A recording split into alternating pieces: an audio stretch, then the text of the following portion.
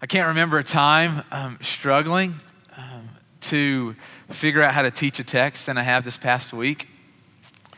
I just kind of realized Thursday's the day that I usually sit down to write and to kind of put this together, and I realized I don't have anything to say, and this is not going to be pretty unless you come through for me, God. And so I just want to kind of let you know before we get started, I have a lot more questions about this text than I do answers. There are very few things about this text that I'm going to be able to explain this morning, so I hope you're encouraged by that. Like, I know that's what you came in expecting this morning. But I will say this, I think God has shown me this really beautiful truth, this one big idea from the text that Matthew, or Mark, we're not in Matthew. See, that tells you how far I am from this text. But Mark chapter 9, this kind of one big idea has been jumping out at me all week. It's that the heart of God the Father is to show us fully and clearly Jesus the Son.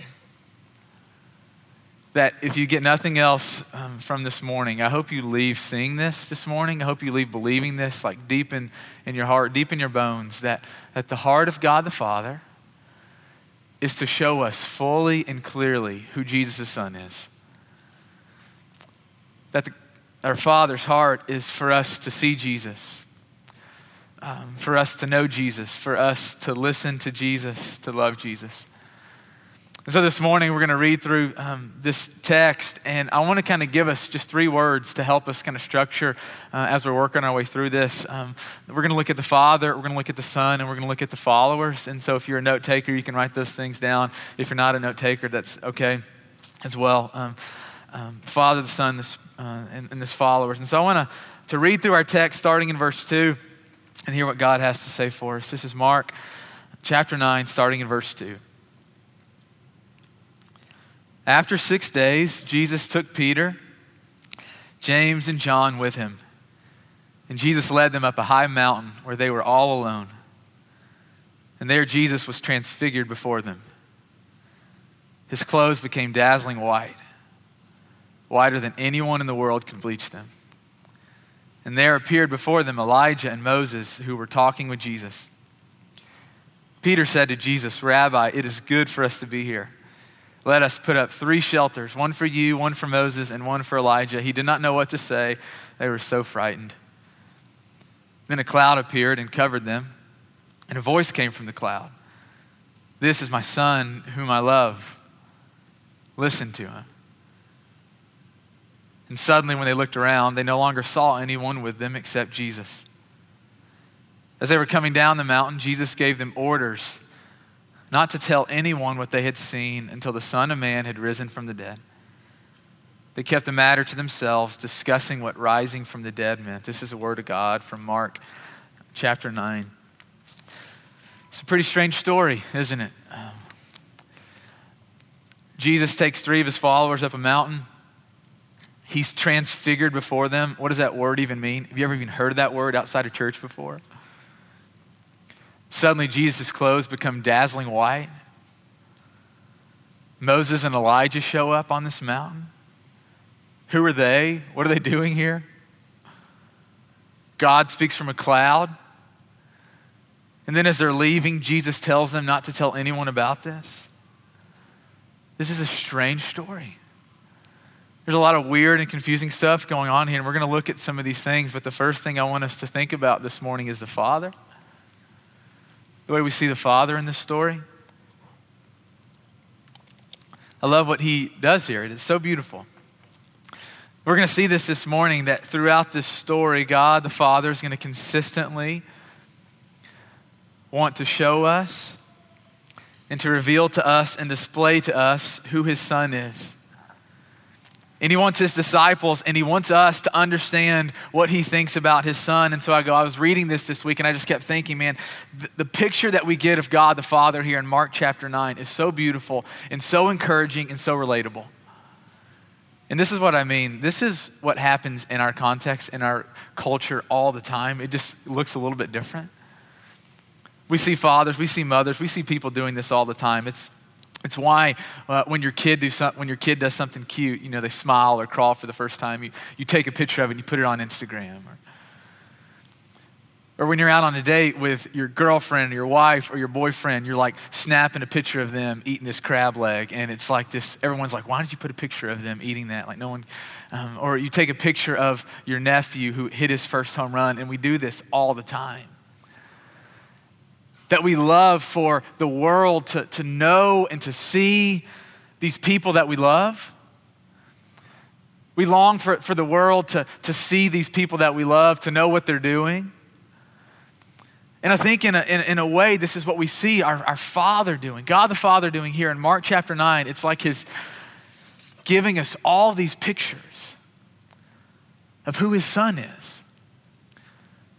That over and over, we're going to get these glimpses of who Christ is clearly and fully. And he's going to remind us over and over again what he feels about Jesus. I love this because God the Father is so pleased with Jesus' Son. That the Father knows how special and wonderful Jesus is.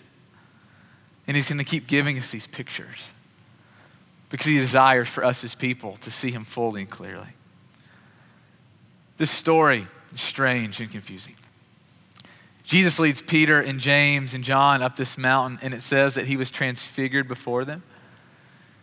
And we're going to get to that word in just a minute, but the thing that I want us to be aware of about that word is that in the original language, it's in the passive form, it's not the active.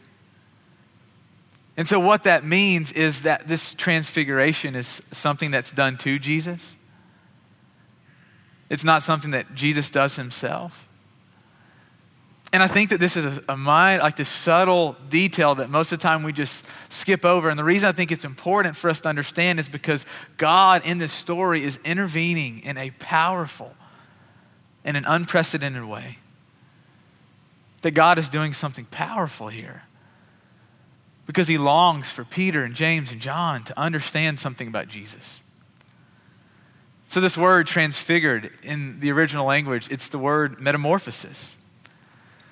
When you think about something going through the process of metamorphosis, you think about a caterpillar changing into a butterfly, right? You think about something changing completely, becoming completely different. And so this week, I realized I can't even begin to get my mind around what was happening here. Dave and I were talking. He's teaching over at the cannery this morning, and we were just talking. I'm going, man, why doesn't Mark give us more details here about what this was like? As Mark is sitting down and writing down this story, it's like he tells it so matter-of-factly, like it's not a big deal. We walked up a mountain and we were alone, and then Jesus was morphed, and we had a peanut butter sandwich. We talked about football, and it was a great day. It's like, wait, he was what? And I think God was showing them something. He's inviting us to see something about Jesus in this story. Something unprecedented, something powerful. Mark gives us this detail that Jesus' clothes became dazzling white, whiter than anyone in the world could bleach them. And I love that detail because I think one of the things that this story is trying to teach us is that what God does here, man is not capable of doing. I think it's interesting that the only detail that they could share with us, it's not what his face looked like. Aren't you curious as you hear that? As Christ Jesus was transfigured, as he was metamorphed into some different appearance, became something different in this moment. Aren't you curious what his face looked like? And Mark doesn't tell us what his eyes were like. He doesn't tell us how big his biceps were or what color his hair was. The only detail that he could give us is that his clothes were so bright that there isn't a bleach strong enough on earth to accomplish that. God was showing them that there is something different about Jesus. And what God was doing in Jesus was something special. It was not of man. And man was not capable of doing this. And so what was happening in this moment, this idea of transfiguration, is that God was taking off the mask of humanity. That God was allowing Peter and James and John to see the glory of Jesus, to see the power of Jesus, to see the divine nature of Jesus. God was inviting them to see that Jesus was not like them. And I just kept thinking, it's so beautiful because it was a Father's heart for them to see Christ. It was the Father's heart for us to be people who in this life, in Nashville, Tennessee, living in 2015, that we see Christ in all of his glory, in all of his power, that he's not just a peasant carpenter from Nazareth, that he's not just another man, that there's something different, there's something glorious, there's something exalted about the very nature of Jesus Christ. And it's the Father's heart for us to see this.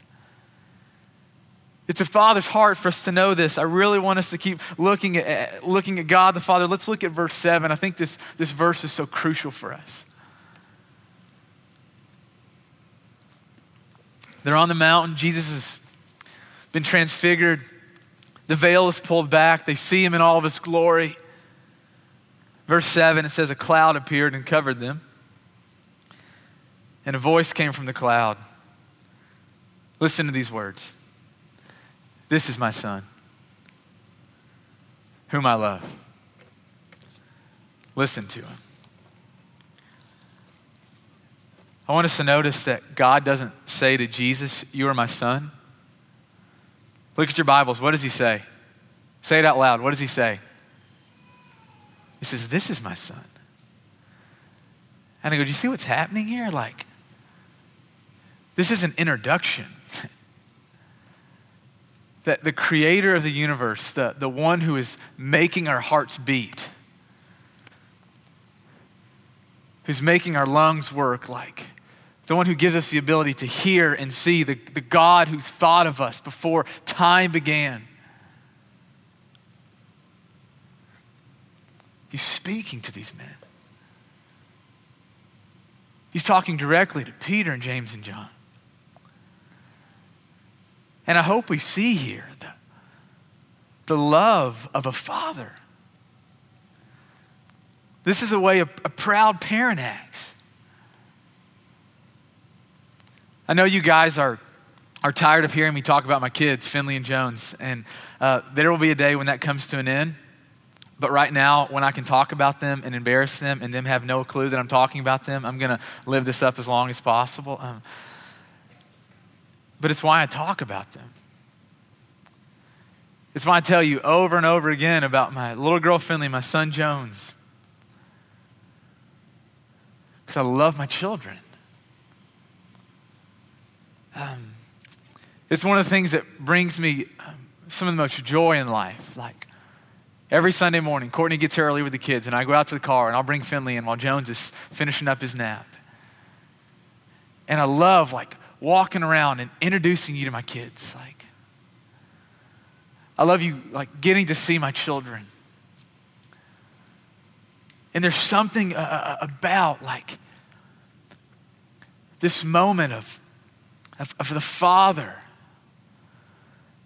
showing us his son. Speaking these words to the followers that this is my son whom I love. I was thinking about what this would have been like from the Father's perspective. You know, the reason that we were created, every single one of us, was so that we would know Christ, that we would become reconciled to God through Christ, that you and I would not live a day of our lives like wondering if he loved us, that we wouldn't live a day of our lives like being veiled to who Christ is, but that you and I would live our lives understanding the fullness of who Christ Jesus is. And that's why God sent Christ. That's why God created us.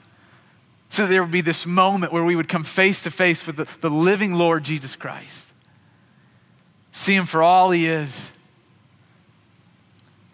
That we would know how much he loves him. I remember the very first time Finley met Jones at the hospital. I've shared this story here before, but I was thinking about how applicable it is for our text today. I remember, pregnancy process. Court's belly's growing and Jones is growing big and strong in there. And we were trying to communicate to Finley what was happening. Hey, you've got a little brother and he's growing in mama's belly. And, of course she understood that clearly and perfectly. And so, but I remember we told her about it. But there was something different when Court was holding Jones in the hospital bed. And I went and got Finley from the waiting room, and we walked in, and she's holding my little finger, and we walk up to the bed, and I pick her up, and for the very first time, she sees Jones. And she looks at him, and her eyes light up, and she has this big smile on her face, and she says, "Bubba." It's like one of the best moments of my life. And I think about what this moment would have been like for the father as his followers see Christ. He brings them to this moment that they were made for. I kept thinking about how very few of us relate to this story. That probably none of us have had moments just like this. And if you had, I want to talk to you afterwards because I'm very curious. And so often we read stories like this and we go, man, what a cool story about what God did. But what in the world does that have to do with my life? The things that were true of God in this story are still true of God today. God longs for us to know Jesus fully and clearly. And we might not have moments where Jesus is metamorphed in front of us, but we have and we will have moments where we understand that God wants to show us Jesus, so that we can see him for who he fully is. Think about one of my friends that is a part of our church and moved here a couple of years ago, and he wasn't a Christian. And got interested in this girl, and they started dating, and she just is this devoted follower of Jesus. And they got in the relationship, and she just kind of realized, oh, this guy's not a Christian, and she still loved him. She had this kind of heart for him. And they decided to kind of take a break, and they realized, man, this isn't going to work. If I'm pursuing Christ and you're not. And so he just spent a season just seeking God, praying and reading and pursuing the heart of God. And it was he came to this moment where he realized, man, this isn't just a bunch of foo-foo. This isn't a bunch of made up garbage, that there is a God and he loves us and he has come to save us and to bring us into greater clarity and fullness of who Christ is. And so this amazing moment happened where this guy moved from England to the United States, met this girl who is a follower of Jesus, and he wasn't. They broke up. He became a follower of Jesus. And I go, I think if we look into our lives, God doesn't always bring us up the mountain and peel back the curtain, but so often he uses people and places to help us see Christ more clearly, to help us see Christ more fully. It's the Father's heart for us to know Jesus. I want us to look at Jesus, the Son. In verse 4, right after Jesus has been transfigured, it says, and there appeared before them Elijah and Moses, who were talking with Jesus. I don't know what's going on here. I did a lot of studying this week, left more confused than I left with clarity. But I want to share a couple of things. Moses and Elijah were two of the most beloved, two of the most important, respected people in the Jewish people's history books. You go back and read the Old Testament, read the book of Exodus, read through Kings and Chronicles. Very few people like Moses and Elijah. But here is the thing about both of them. They weren't perfect. They were far from perfect. In fact, if you go back and you read in the book of Exodus about Moses' life, you'll understand that early on in his life, he killed a man with his bare hands. And then he tried to cover it up. Moses' marriage was crumbling at one point in his life. The last thing that we know about Moses in the book of Exodus is right before he died, he was disobedient. That kind of very last mark in his life, the very last thing that you see written about him is that marked by disobedience. And what I love about this story in Mark chapter 9 is that we get a picture of Moses, we get a picture of Elijah, and they're alive. And I think it's this picture of the realness of the resurrection. It's a picture of the hope that awaits us. It's a picture of the power of the grace of God. That these two men, their failures did not overshadow God's faithfulness. God's mercy. And I go, man, as I was reading this week, it should give us a confidence in the mercy of God. I love that after God was finished speaking, you see this in verse 8. As soon as God gets through speaking to Jesus, speaking to Peter and James and John, Moses and Elijah disappear. And it's like he's wanting us and he's wanting them to understand that although Moses and Elijah were incredibly important for the disciples and for us, the only one worth looking at is Christ. You see, God in this moment was allowing them to see his grace. He was letting them see the realness of the resurrection. He was letting them see how beautiful and different Christ is. And I want us to think about Jesus for a moment here. I think the Father was showing and reminding Jesus what lay before him. I think in this moment, the Father was reminding Christ, the body, that he would once again be clothed in. Reminding Christ the people that would be in the kingdom of heaven. And I love this because God shows up and he speaks his love to Jesus. And then in verse 9, it says that Jesus leaves a mountain. And I think this is so important for us to understand that Jesus had such devotion to the Father. He has such care and such love for us that he left the mountain. Think about how significant that is. You see, Christ knew that this moment, as powerful and as real as it was, it would not be enough for the disciples. You see, Christ knew that they would still fail him. And that's why this moment is so important.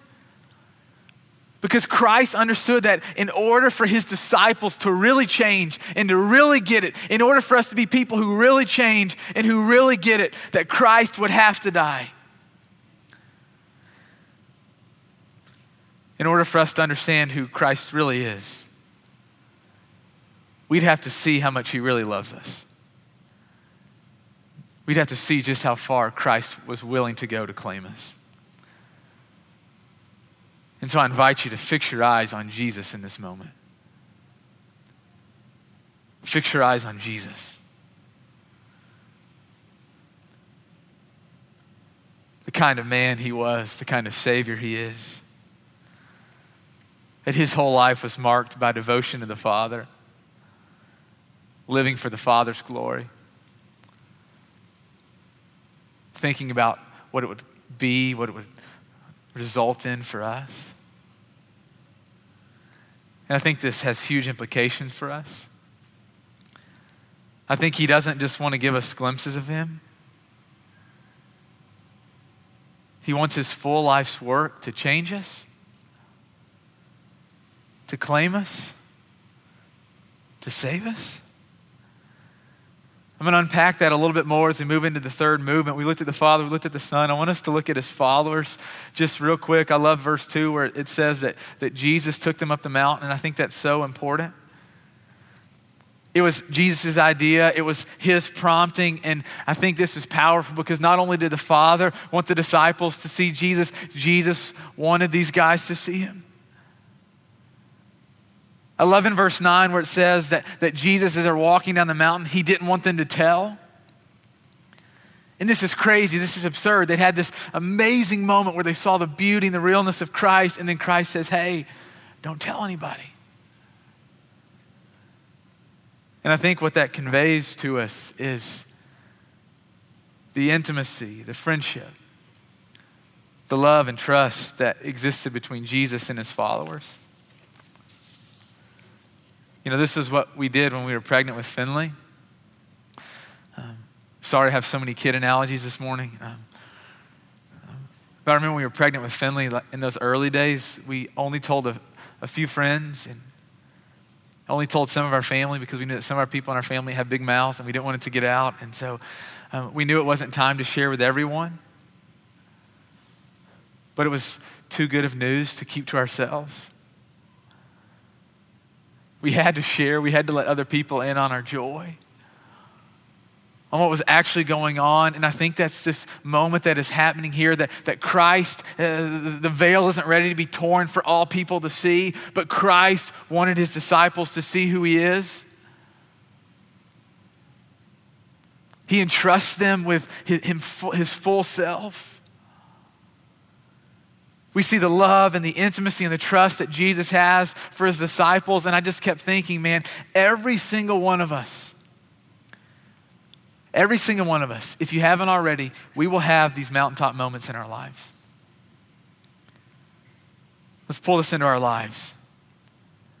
Every single one of us are going to have these moments where we're going to understand that because Christ loves us, he reveals himself to us. We're going to have these moments in life where we're going to see him more clearly. We'll have these moments in life where we understand his character and his love and his power more fully. I want you to think about your own life. I invite you to think about a time where you started to see Christ more fully. Maybe it was a moment at church camp growing up. Maybe it's when you moved to Nashville. Maybe you're on the way to work one morning. Maybe you're reading scripture one afternoon. Would you think about a moment in your life where Christ became more clear to you? Where Christ wasn't just some distant being that you showed up on Sunday morning to sing to in hopes that he heard you, in hopes that he cared. Think about a time in your life where you realize that the God of the universe actually is alive. He actually loves you. He actually has come to save you. What's up, Brian Schroeder? I remember one of these moments in my life. As a sophomore in college, parents had just decided to get divorced.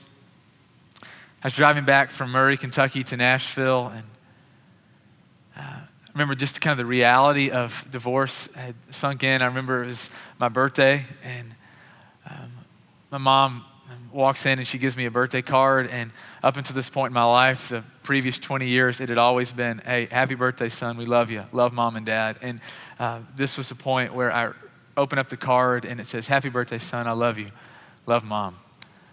And it just hit me like, oh yeah, this sucks. And this is a new reality of my life. I remember getting in the car or getting in my truck and driving back to Nashville, and I don't remember crying as much as I did in that 2-hour drive on the way back to Nashville. But I remember it was in the middle of that Christ showed his concern for me. And I think up until this point in my life, I was just a really good old Southern Christian. Read my Bible and prayed, and I went to church, and there was something about this moment that started to shift to see that, oh, there is a God. I remember just sitting there and just being overwhelmed with the presence of God, and I can't even explain it. It's kind of one of these moments where that they couldn't put words to what was happening. There was just something about the realness of God that, think about a moment in your life where Christ became more clear, where his power and his presence opened your eyes. The reality is that this will be the story of our lives. That he's going to take us to the mountain because he longs for us to see his glory. But he never leaves us on the mountain. You know those moments where your heart's just locked in with God? Maybe for some of you, you're early morning risers, and so you get up at 4:30 and you spend an hour in the Word of God. And there's just something about that moment. Isn't it true that when your heart's locked into God, you never want to leave?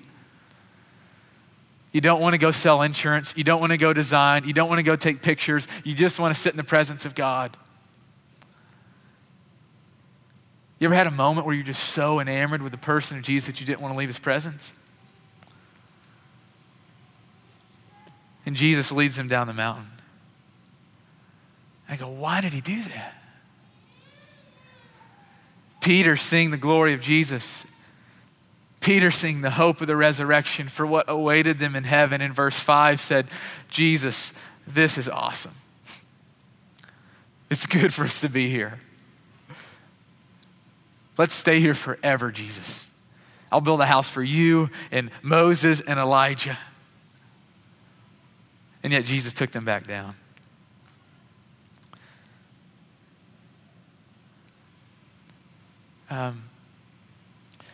We are made for the mountain. We are mountain people. We are made to be people that see Jesus in all of his glory. We are made to live in the kingdom of heaven with other redeemed sinners. And we will be there one day. But until the return of Christ, until death and Satan are fully defeated, there is work to do in the valley. And the reason that Jesus didn't stay on the mountain and the reason he didn't let them stay on the mountain was because in the valley there was the cross. In the valley there were people in desperate need of salvation. And what I love is in verse 10, the disciples still didn't get it. We're going to see this in the next few weeks as we keep journeying through the book of Mark. The disciples still failed. Peter's life, just a couple weeks when it's on the line, he's going to cut ties with Jesus to save his own skin. In a couple of weeks when Jesus is arrested and crucified, these three men, Peter, James, and John, are going to scatter. Think about what they had seen and experienced. And yet they still didn't get it. They still failed to be faithful to Jesus Christ. And we relate to that, don't we? Just think about the things that we've seen and heard from God. And yet, are any of us flawless? Think about these moments in your life, the mountaintop moments. Like, have you been sin-free since that point?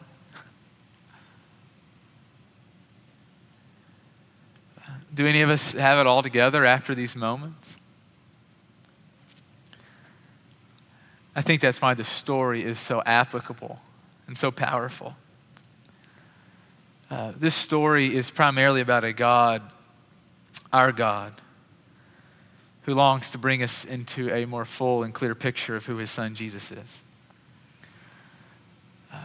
This story is about Jesus' son who knew that glimpses of his glory wouldn't be enough.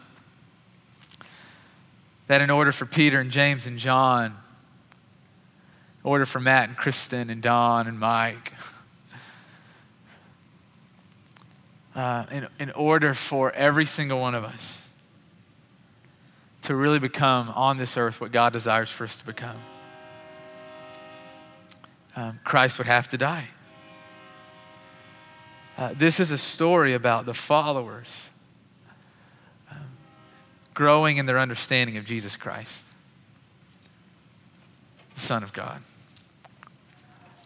So what do we do with this story? I know that we come into this place in a variety of different places. If you're not a follower of Jesus, I want to invite you to step into life with Jesus Christ. That no one will love you, that no one will care for you, that no one will comfort you and empower you and fill you, and no one will change you. And no one can save you but Jesus Christ alone. So no matter what it is that you're looking for fulfillment and salvation and pleasure from, there is nothing in this world that will satisfy you. I've tasted and I've seen, along with the other followers of Jesus in this room, that Jesus Christ is worth the entirety of your life. And I invite you to him.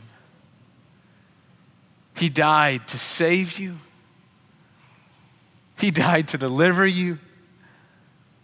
He died so that one day you would stand face to face with God the Father in the kingdom of heaven, and you would see that this life, that the suffering and the heartache and the pain and the struggle in this life was worth it.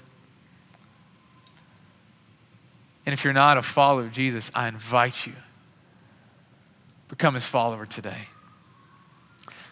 Here in just a minute, we're going to stand and we're going to sing. Adam and Savannah are going to sing and lead us in 3 more songs. And if you want to become a follower of Jesus, I just invite you. There are going to be some men and women over at the Respond banner. And if you want to give your life to Jesus this morning, you have no idea how or what that looks like, we have people here to help you.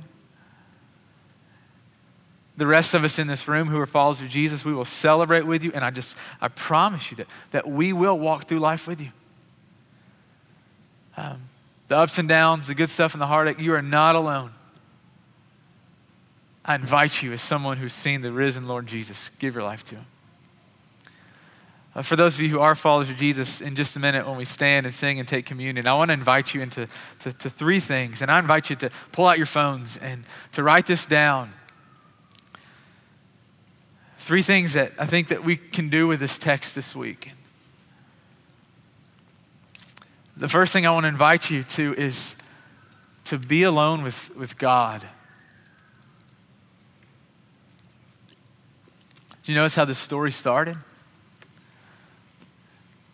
It was them and God.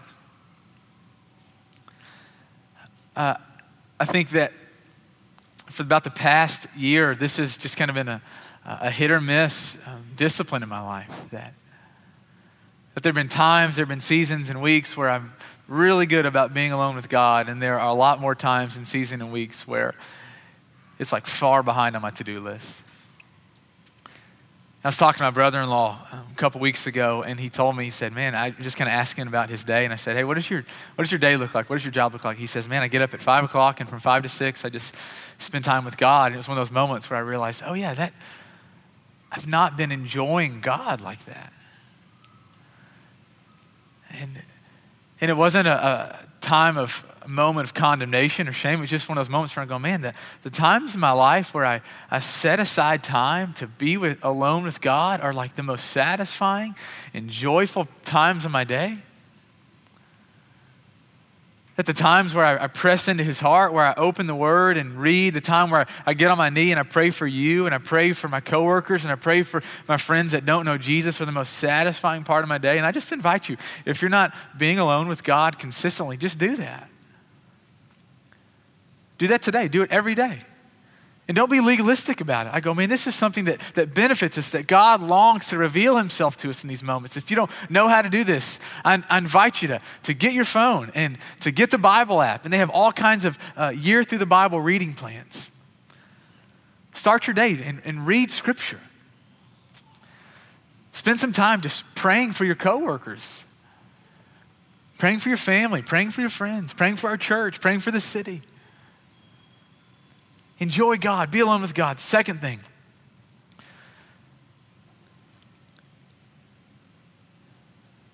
trying to think about how I want to word this. We follow Christ back down the mountain. And what that means is that as the people of God, we aren't just made for Sundays. And we're not just made for our quiet time, our alone time with God. That as a people of God, we follow him back down the mountain. where there are real people with real needs.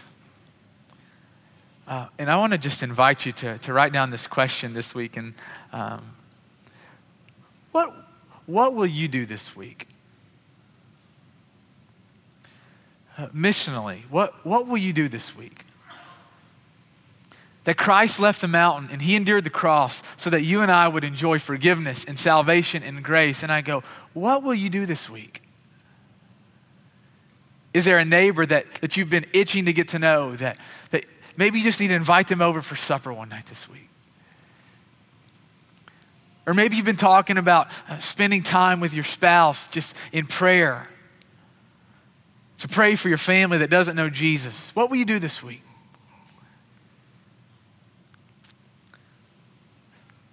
Third thing that I want to invite us to do is to thank him. To thank him. God has shown us so much about who he is. And instead of kicking ourselves for not being perfect, for falling and stumbling, let's thank him for these moments. Let's thank him for what he has shown us. And then spend our day with eyes wide open, waiting for God to show us more of who his son is. Does that sound good? Okay, let's pray.